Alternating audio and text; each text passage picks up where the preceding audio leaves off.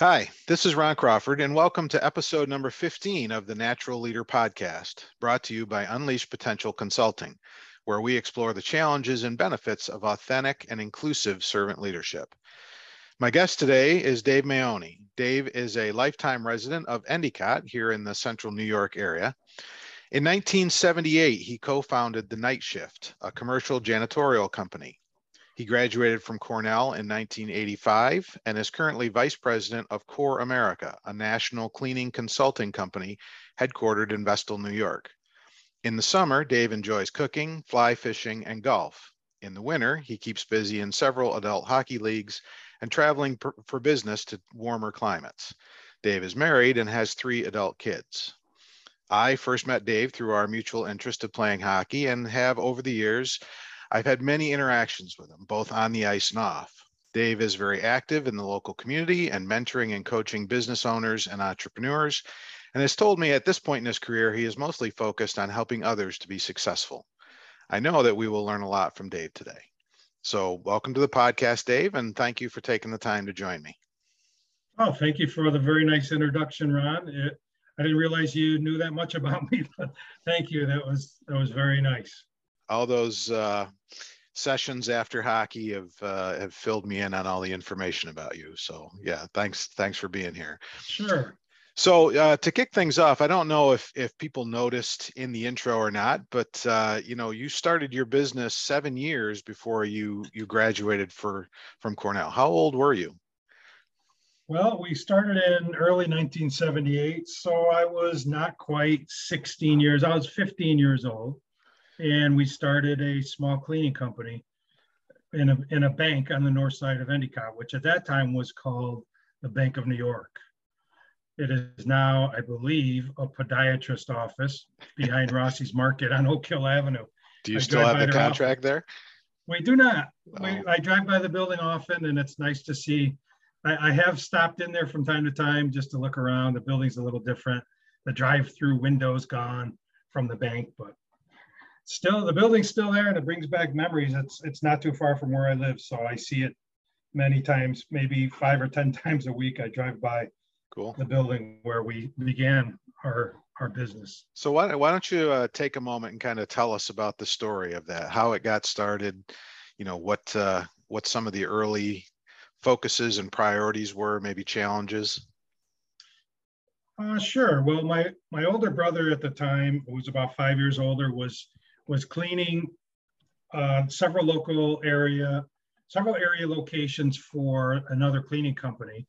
And he used to tell me how none of the people that was working with him were supervised or very well trained. And he would tell me, yeah, we could start our own business. And I'd say, hey, Tone, you're 17 and I'm 12. So I don't know about starting a business. But several years later, he was still cleaning for this janitorial company.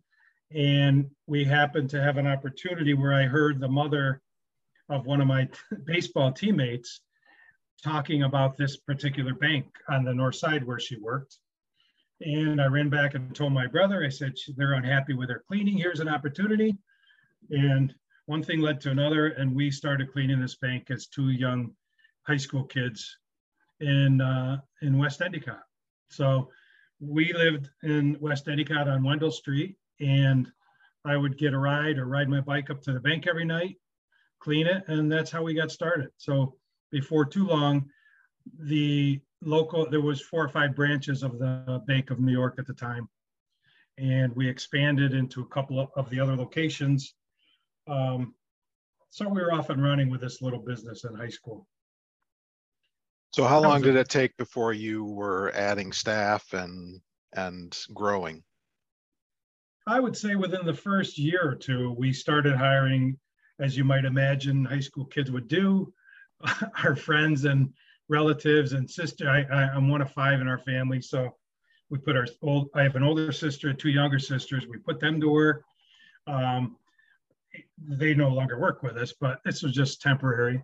Most of my friends in high school, if you ever talk with them, they'll laugh and tell you funny stories about working at the early, at the time was called Maione Janitorial Service. But as this became the night shift, the first few years of growth, many of my high school friends and my brother's friends worked with us, and there's a lot of funny stories about 16 to 18-year-old kids cleaning an office building that are comical and amusing, some of them. Very harmless, but funny. So what were some of the early challenges of that, if you can remember that far back, of, really having that responsibility, especially at such a young age? I mean, obviously you graduated from Cornell, so at some point then you were going to school too, but what were some of the challenges of pulling that all together? Well, back at the time, the janitorial industry was not very technical. There wasn't very much, we had no online as we do now. There weren't many resources to find out how do we do things, how do we learn, how do we grow, what kinds of equipment are out there. So we would utilize a couple of the janitorial supply houses for this information. And naturally, they wanted to sell us supplies. So I would say one of the roadblocks to growth was, how do we fund this? We're from a middle-class family and 5 of us, so it's not like we had tons of money to throw around, but we got the basics when we raided my mother's. I think our first job, we raided my mother's broom closet and took her vacuum cleaner, a can of Windex, and some scrubbing bubbles, and off we went. So it was a small startup expense, I would say, at the time. But as we grew, trying to get some of the knowledge to take on some bigger jobs, as now that we look back, they weren't all that big jobs that we were thinking about taking to expand our business at the time, weren't all that big as we look back at it. But when you're a young kid, brand new, you feel like it's a big undertaking. So I would say gaining a knowledge base was a little bit of a challenge. Learning to trust that the employees and friends that we put into the locations to clean would do a great job, would lock the doors when they're done, would not lose their keys, would not cause any damage to the buildings. So anything you might imagine where you send employees into a building after hours were things that we had to deal with on a regular basis. So we had occasions early where a key would break off in the door at midnight, and then how do we get in touch with a customer before morning? Or we had one time in downtown Binghamton, an employee left the key in the door of the bank while he ran out to grab a garbage bag. Somebody stole the keys out of the door. So we're on the middle of Court Street in a bank at midnight and afraid to leave. So I spent that night in the bank waiting for the morning staff to come in. I was my own security guard. So that's things like that, the unexpected little things that come up. Right.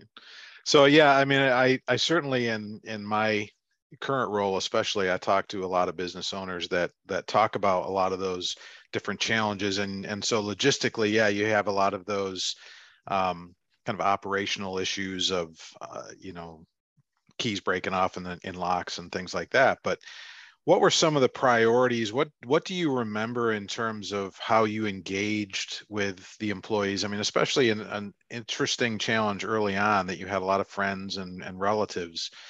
But what would you say were some of your emerging or your evolving leadership skills in that? How did you impress on people the importance of a quality job and a safe job and things like that in those early years? I think that leadership question, the word leadership is probably the most important word in that question you just asked, especially in a service industry such as ours. My brother and I recognized very early that we can't do all the cleaning. And as you grow, certainly that applies even more and more. So in the early days where my brother and I did all the cleaning, there wasn't much leadership needed. We'd go in, do the job that we knew was adequate for customer satisfaction, and then go home and sleep easy. But as you start adding employees, how do you go home and go to sleep knowing that your name, if somebody screws up at a bank and doesn't do a proper job with the cleaning, the bank manager or the business manager that hired Dave or his brother, they're upset with me, not with the cleaner. So that takes a mental position that you have to realize, you as the leader have to realize that you have to impart the same level of care that you have to your employees. And naturally, they're not the owners. The employees aren't the owners. So they may never have the same level of care. But we realized very early that we have to treat this business, and though sweeping and mopping might not feel very important, we always realize that's what we do. So we would really try to impart the importance to our employees that though it seems unimportant to pick up a piece of paper that a teller may have missed a garbage can, and there's a spot on the glass door where a fingerprint was, it may seem unimportant that it has to be perfect, or if they miss it, what harm is going to be done if I miss a streak on a door? Well, if we're in the business of removing the streak on the door, it is important. So we always treated our employees with that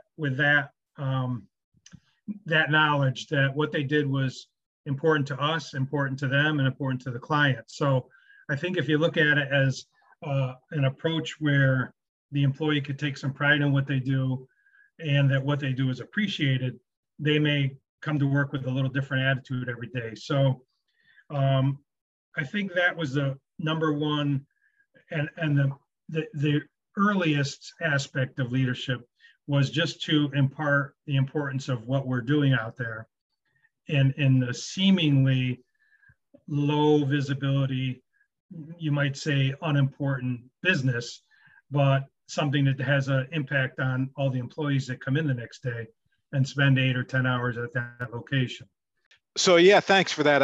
I'm going to come back around to that again, because a lot of what you just talked about there in terms of your early priorities of giving people a sense of meaning and importance and recognition, and especially the importance of the job that they do, no matter what the nature of it is, if it's a menial task, if you will. I think that's something that a lot of companies are really struggling with today. And it's a major priority now for companies to start focusing on that and get that right, because otherwise they're just not going to attract and retain people. So we'll come back around to that. But before we get off the early years, I'm interested. It sounds like obviously your brother was an influence to you in terms of starting out. Did you have any other early leadership influence or mentors or just people that you looked up to in the industry or around you that really kind of helped shape your leadership perspective and style? That's a really great question. My brother and my father were very influential. My father's a people person. He was a salesman, insurance salesman.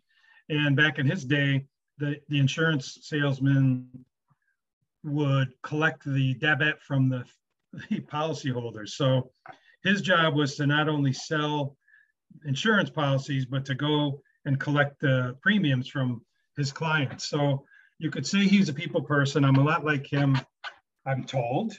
And he was a man that was very warm with people. I'm a middle child, so I consider myself very easy to talk to. And I'm not going to get too much into the middle child thing, but I'm just a lot like my dad, where it's easy for me to talk with people, including employees and customers. So he was a big influence. I think I'm a lot like him. My brother is a driven guy and a fantastic older brother. So if you don't have an older brother, I recommend you get one, because he's been great. But then also I spent a lot of time listening to, believe it or not, Zig Ziglar when I was a kid, who's a guy who's all about treating people. You can get anything you want out of life if you just help enough other people get what they want. So that was Zig's mantra. I listened to Zig a lot when I was driving cassette, if you remember cassette tapes and such. So, so that was, I would say Zig Ziglar was big, but that's probably it. we learned a lot from, if you remember the early days of the night shift, the radio commercials we came out with a Oh guy with yeah. a big voice. Yeah. Well, he was an influence to my brother, more to my brother than to myself. He was an instructor at Cornell University, and that was his voice. He had an ad agency in Ithaca, and he's also the guy that coined the phrase "Ithaca is gorgeous," which Oh, you've really? probably seen on. Yeah, Oh, yeah. That's an iconic statement.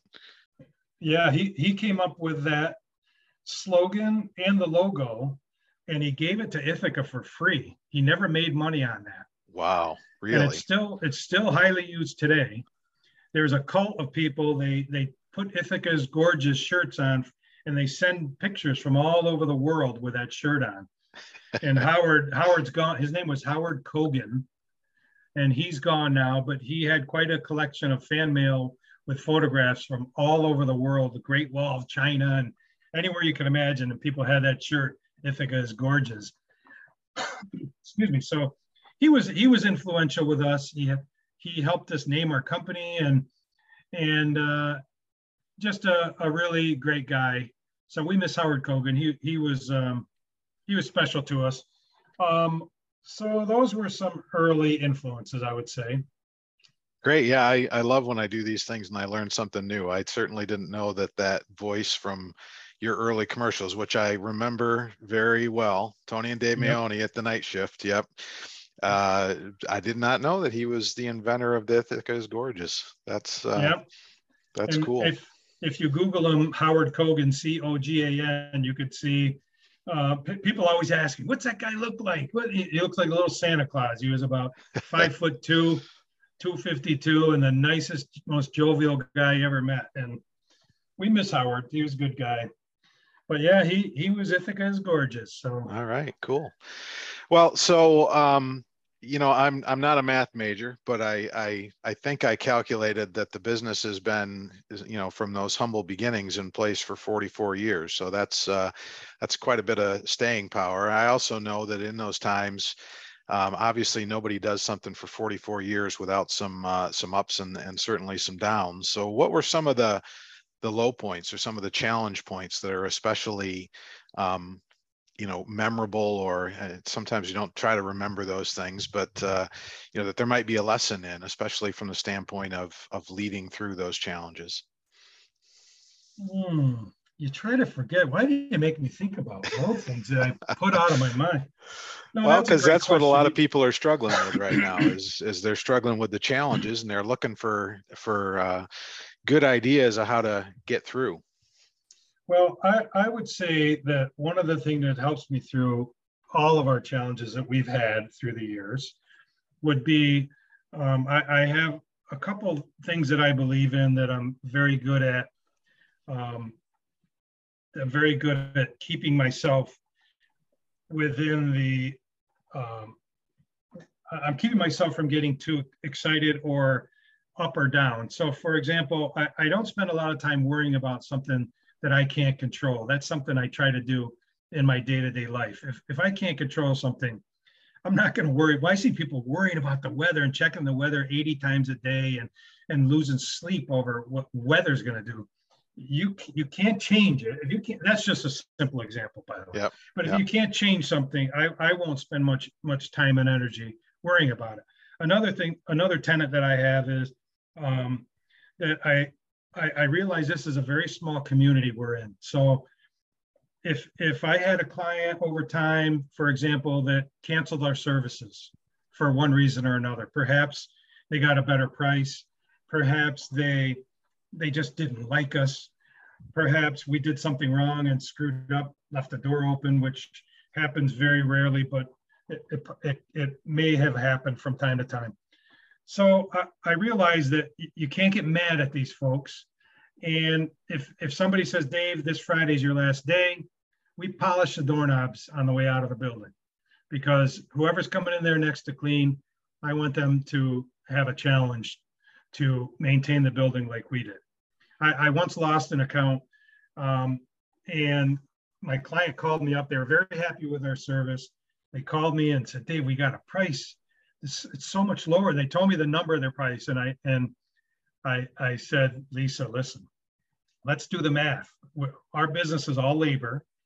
If this price is this much lower, let's look at the minimum wage. We backed out, and the number of hours for their building was so incongruent with what they needed to clean their building.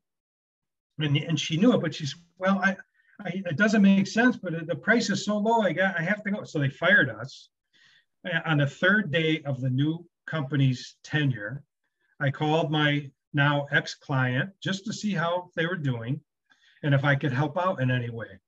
And I got her answering machine, and I said, listen, I'm just calling, see how the new group is.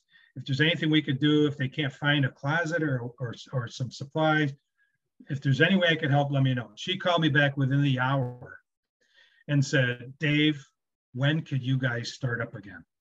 Yeah. And I was shocked, but she was so turned off by the service she was receiving from this new company that she called me right back. Now, I'm not saying that because I'm saying, oh, the night shift is so great, but it was just the way that I treated her on a low point. So you said, what was a low point? So I took a low point where I felt horrible losing that job. But then I went back to my tenet of saying, you know what, it's a small community, treat people right all the time. And I made a call to her. My call wasn't to get the job back. It was just, it was a goodwill. We appreciated your business, and we ended up getting the job back. So I think when you do come up with some adversities, you have to keep them keep your theme and your goals and the way you treat people in focus all the time, and try not to get mad.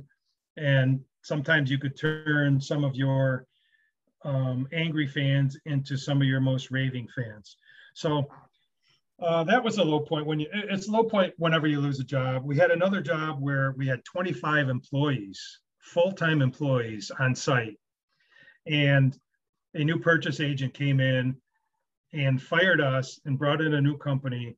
And somehow all 25 of my folks ended up on the new company's payroll, which I considered dirty pool. We went through hundreds of employees to come up with 25 good ones. Yeah. And this purchasing agent felt like that was an ethical way. So that guy probably wanted to punch, but I didn't punch him. I didn't go to jail. I didn't, but that makes you feel, as far as a low point, that makes you feel pretty lousy.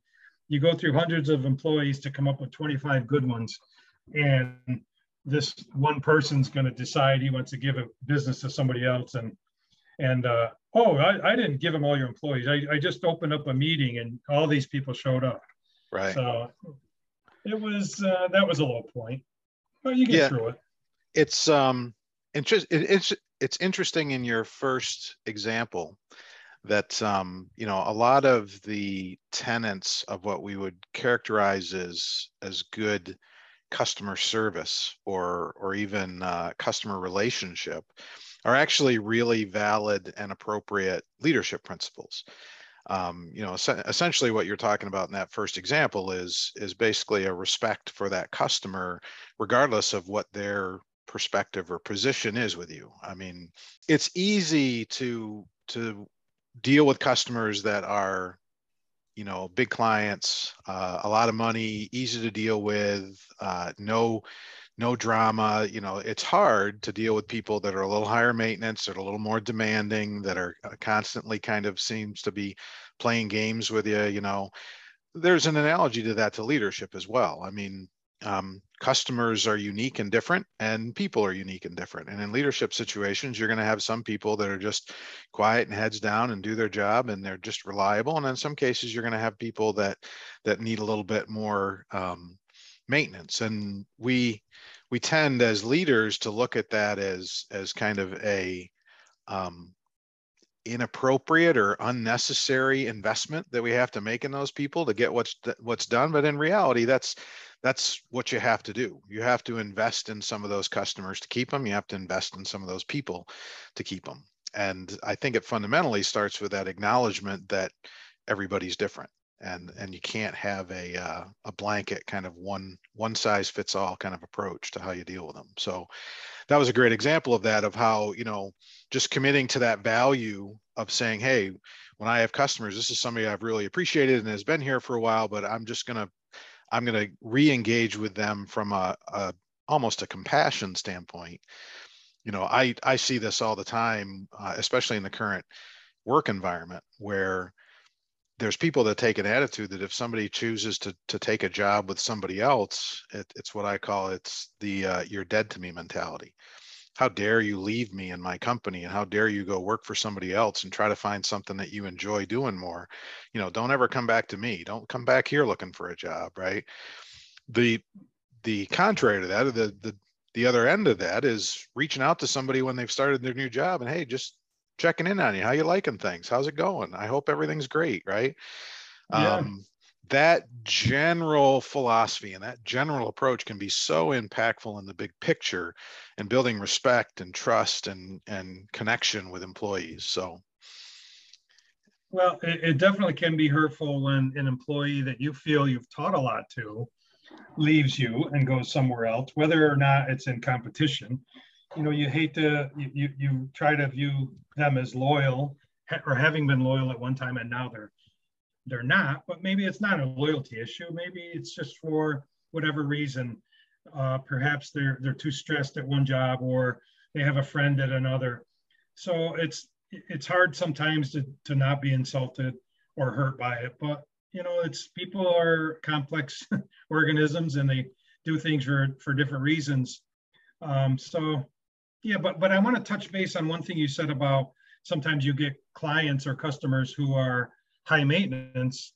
We've had occasion where, to show some leadership for my employees, we have fired, you might say, a client.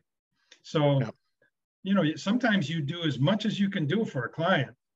When we go in to do a cleaning estimate, for example, we assess our client's needs. So, Ron, if you ask me to come look at your office, I look around, and when we do an assessment of our customers' needs, one of the things that we look for is what level of service are they looking for. So, for example, if you're shopping for a car and you come in and you're looking at 1981 Chevettes, and then you expect to end up with a Ferrari, it's not going to happen at the same number. So if you tell me you want, a C level of service in your cleaning, and then we start providing service to you, and you're calling our office every week because you're not getting that A+ service 5 days a week, when maybe you're only paying us for 2 days a week, it can be high maintenance. So we've had occasion where, to show some leadership to my people doing the service, if they're taking abuse from a client, we will basically, you might say, fire the client and very nicely let them know that we don't feel we're a good fit to service them anymore. But again, you do it in a respectful way. You don't leave them hanging, give them some notice, and treat them with respect, so that maybe someday they realize, okay, maybe I was being unreasonable. Yeah. So we try, and my personality is, I try to avoid conflict. It's a small town, and my late great lawyer friend John Dowd, who we all miss and love, he told me one time, one man's friend is another man's, I'm not going to use an expletive, but you might look at a guy and say, what an and I said, hey, geez, he's my good friend. Let's pivot a little bit and talk about something that is really a leap forward, if you will, and maybe even is going to be a little bit more philosophical than operational per se. But you certainly are in an industry and in a broader industry area where there are a lot of challenges in today's environment, in the service industry. Lots of challenges in finding and attracting people to work, and then motivating and keeping people at work. And so what do you see in the current trends in the current environment that are some of the biggest challenges, and what do you feel are some of the approaches to how to deal with those challenges? People in service businesses right now are dealing with a problem of work shortage, as a worker shortage, and that puts us owners in a position of having to accept some workers who we would not necessarily want to keep, and it gives you the choice between having a poor worker or no worker, which is a horrible position to be in if you're trying to provide great service. Whether it's food service, I know owners of restaurants who are washing dishes. And why did we have dishwashers in the past, or good janitorial candidates in the past, or good painters, or anything in the service, landscapers, roofers? I don't know the reason for the shortages, but it certainly is a challenge. I have 2 or 3 folks in my office that their job is to recruit. So we're recruiting on all different creative ways that we could find to get people in the door. But I think it's important what you do with them once you're in the door, to try to make them feel like they're at a job now that doesn't just see them as a commodity, and values what they do on a daily basis. We talked a little bit about how we like to treat and orient our employees when you talked about our early days, but that certainly isn't just as important today, and probably more so, that we treat new employees with the respect of and trying to impart the importance of this job. People are really into the environment, and when you go to work every day in an office, that's an environment. You have to be there. I know there's a lot of remote work now, but folks in an office that utilize our services, their employees and customers and clients and friends are in that building 8, 10, 12, maybe more hours per day. So we are maintainers of environments, and we try to make our employees realize the importance of that and give it a level of respect that something of that magnitude deserves. Mm-hmm. So you made an interesting statement there, or characterization. I think it's really one of the things that is a key underpinning of a lot of this challenge that we see today, and that is the employee is a commodity. And I think that especially good business people, good people that know how to run a business effectively and to make a good profit and to do customer service and things, they tend to overlook sometimes the importance of the employee. And I think that it wasn't that long ago where, especially in the service industry, it was kind of a perspective of, well, you'll either do what I want the way I want it, when I want it, and follow my rules, or I've got 15 people waiting in the hall that are willing to step in and do the job. And it's just, that in essence is essentially, that's like the commodities market, right? There's more of you where you came from. I can just go back there and get more. And that's significantly changed and is certainly different today. So, what would be your suggestions? I would say, I mean, I know you know a lot of restaurant owners. I know you know a lot of other people in the service industry. When you guys get together and have a steak and a beer and talk about your challenges, what are you trying to impress on each other on how to deal with that circumstance? I think one thing that a lot of business owners miss is that you have to create a culture. I have a culture here at the night shift, and it comes from the way we've treated our folks since we started. And that culture is that we care about the work we're doing. We care about each other's backs. If you come here as an employee and you don't want to wear your night shift shirt and do the best you can every time you go out to clean, you're not going to fit in very well. So there's a bit of peer pressure here. And the folks here, this is a cleaning company. I have folks that have been here, a lot of people, well over 25 years. Mm-hmm. Many people, and that's very rare in this industry. They love what they do. They're proud of what they do. When we receive accolades from our clients, they go to my employees because I didn't go clean them, but I get the accolades. So we are always sure to pass them on to the employees responsible for the fine work out there. So I think if you create a culture like that, a new employee, or say a new piece of commodity, if you want to call a new, let's say you view it as a commodity, and you got this new person in the door, if they don't care and they don't share that culture that you've established then they're going to realize, wow, I don't fit in too well here. Maybe I'll try a little harder.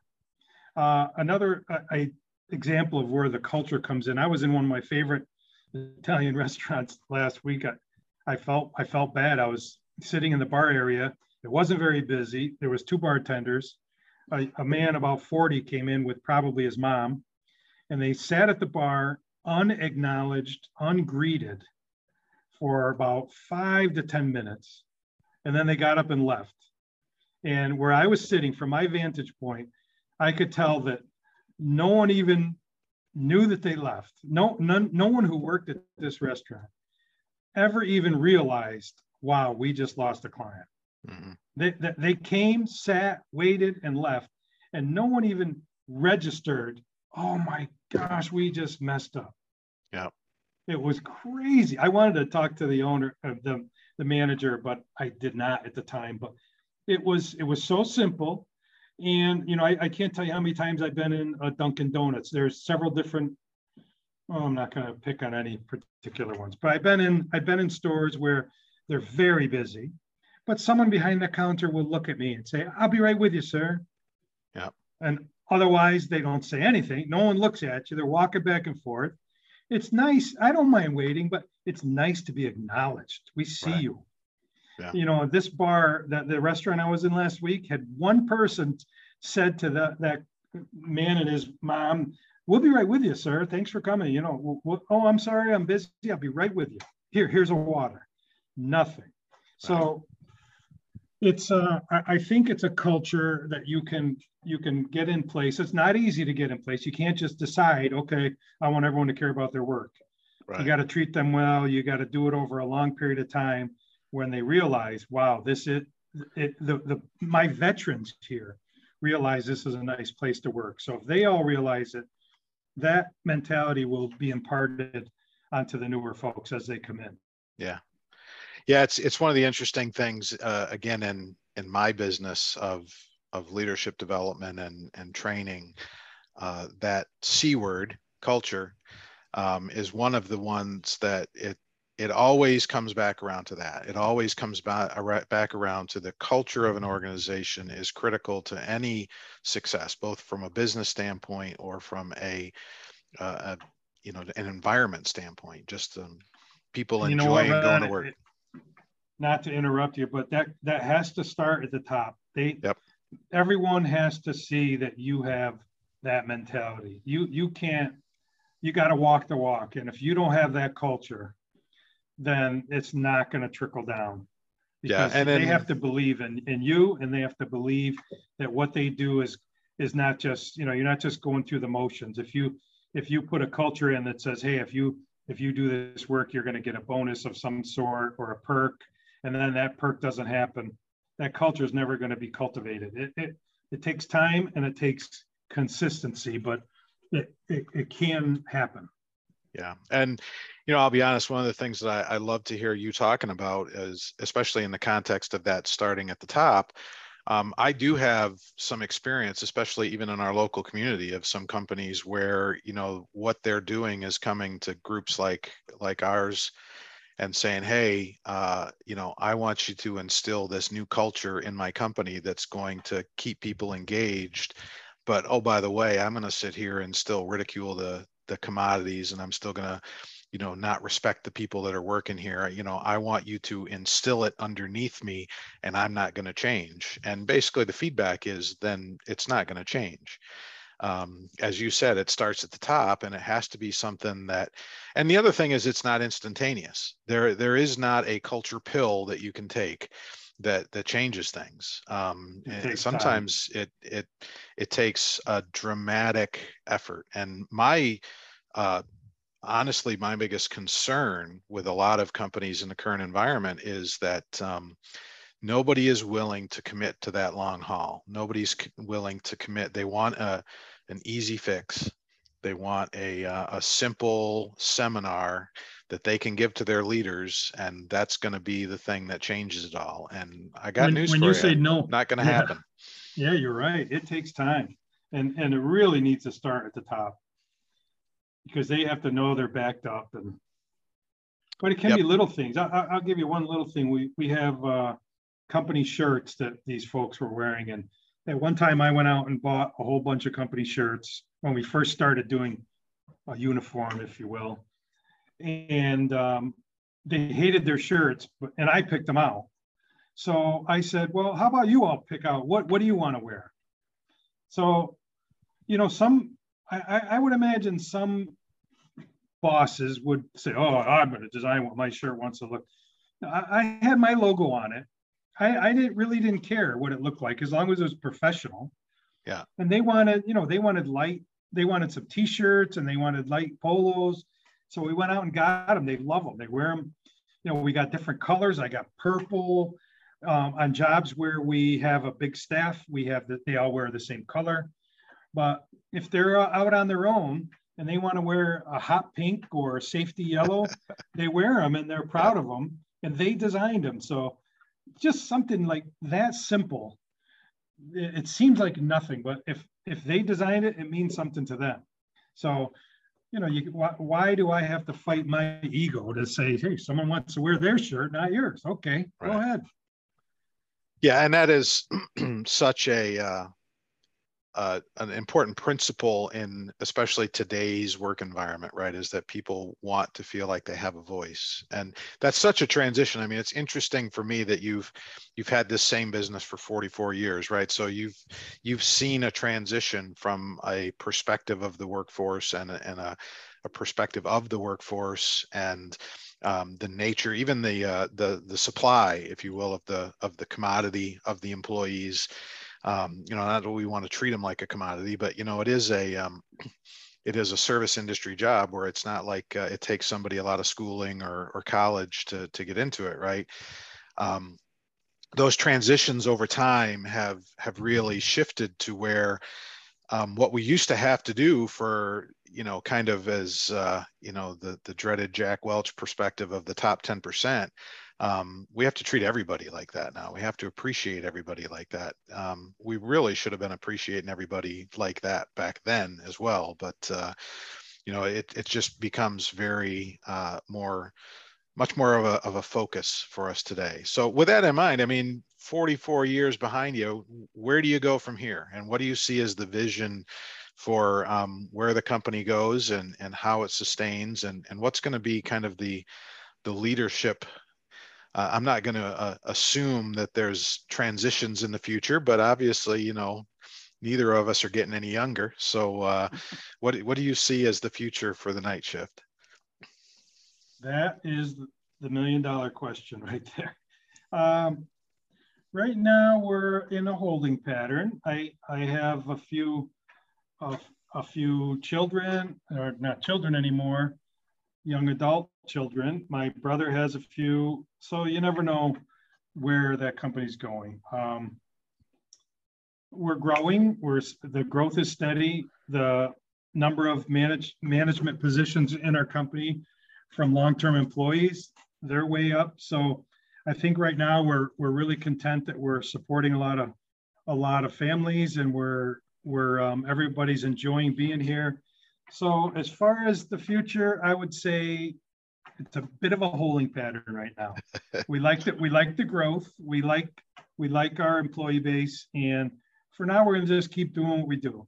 So as I wrap these things up, I usually like to give you kind of a free stage, if you will, to kind of share any of your favorite stories from the past or favorite lessons that you've learned or anything that you just like to you know, pass on to any of the listeners. As I think I told you in the invitation to this, it's really tracking the statistics. It's really kind of a diverse group that tend to listen to these.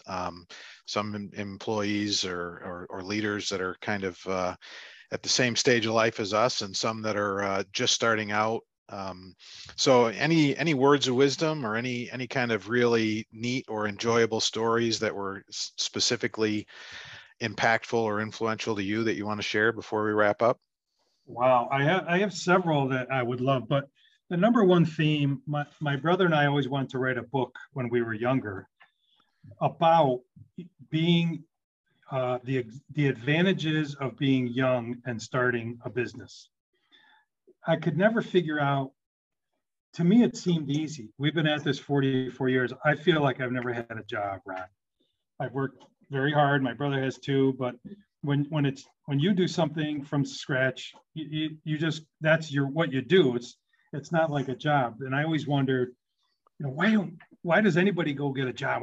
It's not. It's certainly, I'm simplifying it when I say just go start a business. Right. But there are huge advantages for youth starting business. And I do some college class lectures from time to time. And this is one of the things I love to impart on the students, be it high school students or college students. When you're young, one of the reasons that somebody, let's say in their 40s, may not be able to start a business if they have a great idea, because they probably have a house, a mortgage payment, a car payment, a couple kids at home. So it's a big risk for them in their 40s or 50s to say, you know what, I got this great idea. I'm going to quit my well-paying job and start up this little wild idea I have. Very difficult to do. But when you're 20, most 20-year-olds don't have a mortgage payment or 2 kids and a car payment. Some, but not all.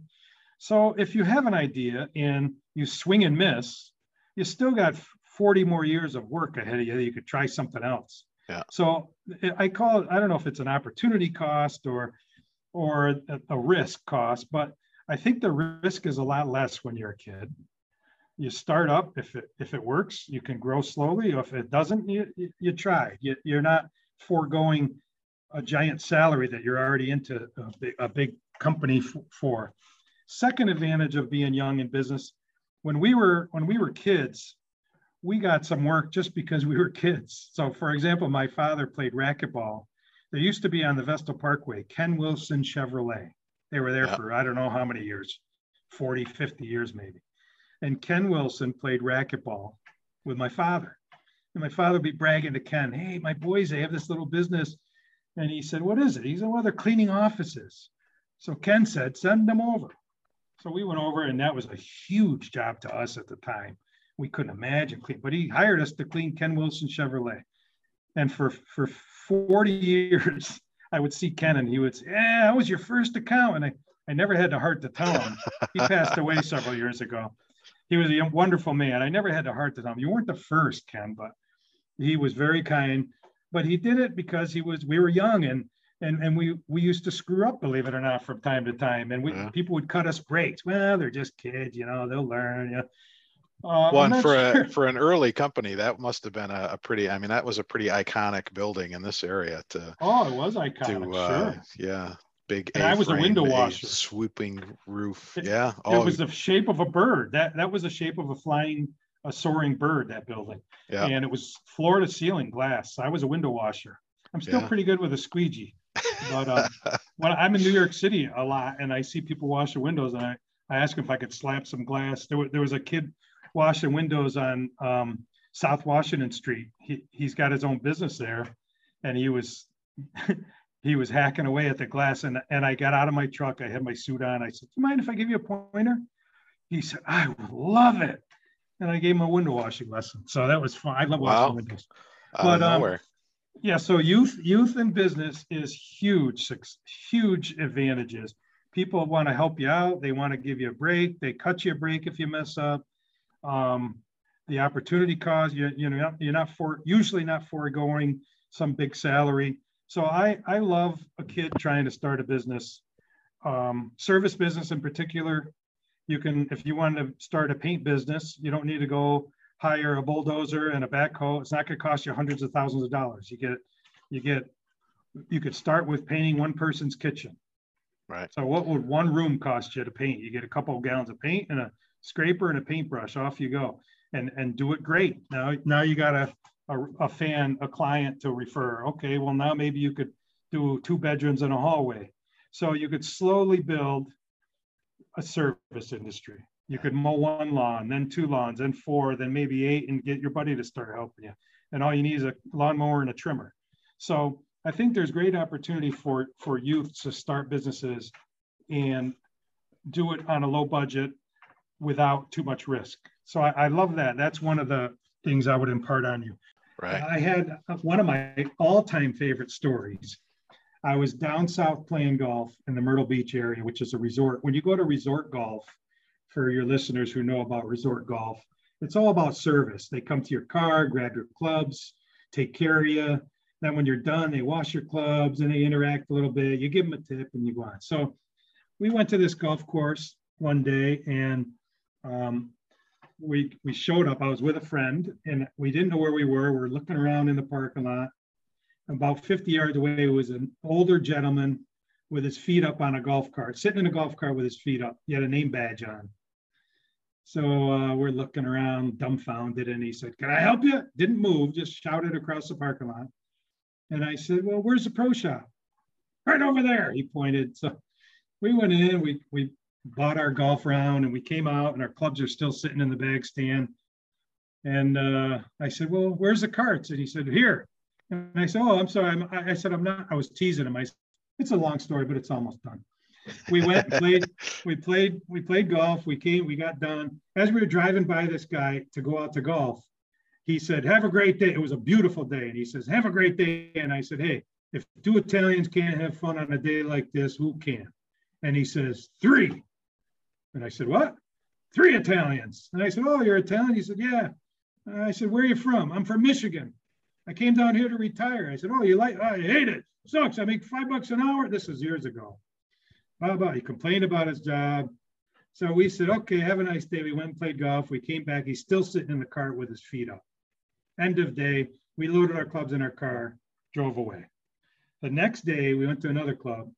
This big fella comes running over, grabs our club. He goes, "I got you guys covered." He loaded up our clubs, sent us to the pro shop. We came out and he said, "Okay, here's the first tee right here.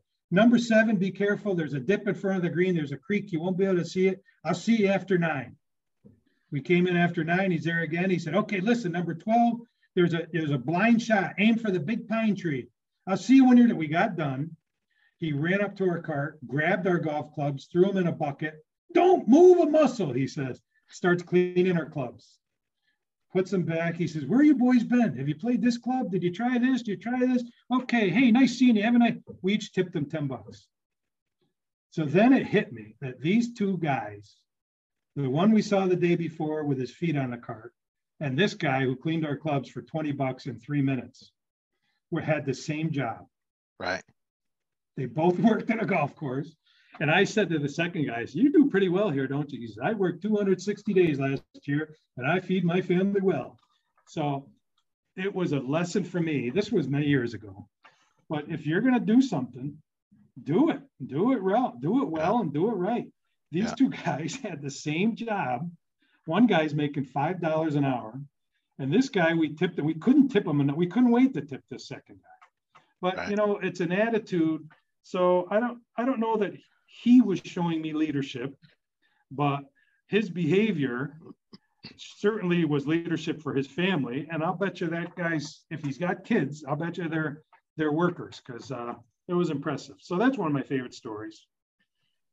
Yeah, it's interesting in today's environment that we have such a focus on what's broadly characterized as employee engagement. And you know, as with a lot of things, the pendulum tends to swing back and forth, and, you know, occasionally you're in the middle where everything is really balanced, but most times you're swung one way or the other. And today we have a lot of talk about how, you know, employee engagement is the employee's responsibility, right? And so what you're talking about is essentially that's a component of it.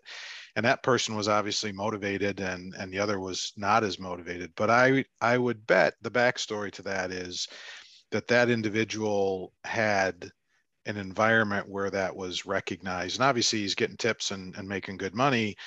But I bet you the other guy is just kind of left out there. He doesn't feel like he's a part of anything. He's just, you know, okay, you're our guy to sit out there in the cart.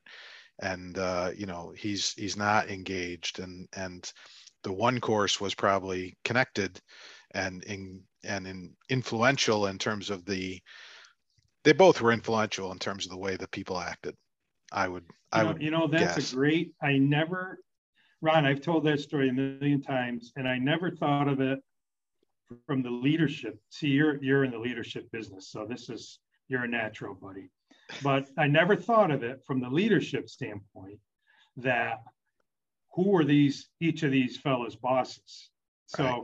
for example, the first guy, if that was my guy, I would have went out there one day and said, listen, Joe, watch how I handle this next group that's coming in. Yep. Maybe you could do a little better with tips if we do it this way. I never, and all the times I've told that story, I always thought, wow, this guy was great and this guy wasn't. But I never thought of it from a leadership standpoint. So thank you for Yep. pointing that out. Yeah, it goes back to that thing that we were talking about before, the culture question, right? Yes. Some organizations, they figure, well, I'm going to hire you and it's your responsibility to create this culture that I want, and I'm not going to do anything to instill it. And that's not how it works. Like you said earlier, very appropriately, it starts at the top and it has to permeate down. There's a workshop that a friend of a colleague of mine and I do quite frequently in different companies. And we tend to do it with first line leaders, maybe middle level leaders, managers of people that manage people. And they're very successful, very impactful. They're just in some cases life-changing kinds of activities. But far and away, the number one comment that we get when we do post workshop feedback sessions and things like that is, so when's my manager going to get this training? When are the people above me, when are they going to go through this focus on being empathetic and being understanding and being servant oriented? Because this is not what I feel, right? This is what you're telling me how you want me to be with the people that I lead, but when do I start getting led like that? Right. And it's pervasive. And so it's very refreshing to see that you have an organization that's been around a long time, but has really instilled that value and committed to that value of building that kind of culture. And obviously the success is evident. So congratulations. Well, thank you. It's been a long road. Yeah, well, when you start that young, you can still be young like you and still at it. All right. Any other final thoughts before we wrap up here? I think that the things I do to lead here at the night shift come pretty naturally to me based on my upbringing and my family that I grew up in, my older brother. I think it seems easy to me and comes naturally, but I think it stems from having the right people. We really have some really fine folks here at the night shift. I'm so proud of the cast I have. When they go out into the community, the feedback I get is remarkable, and I'm so proud of the people I have and the effort they put in.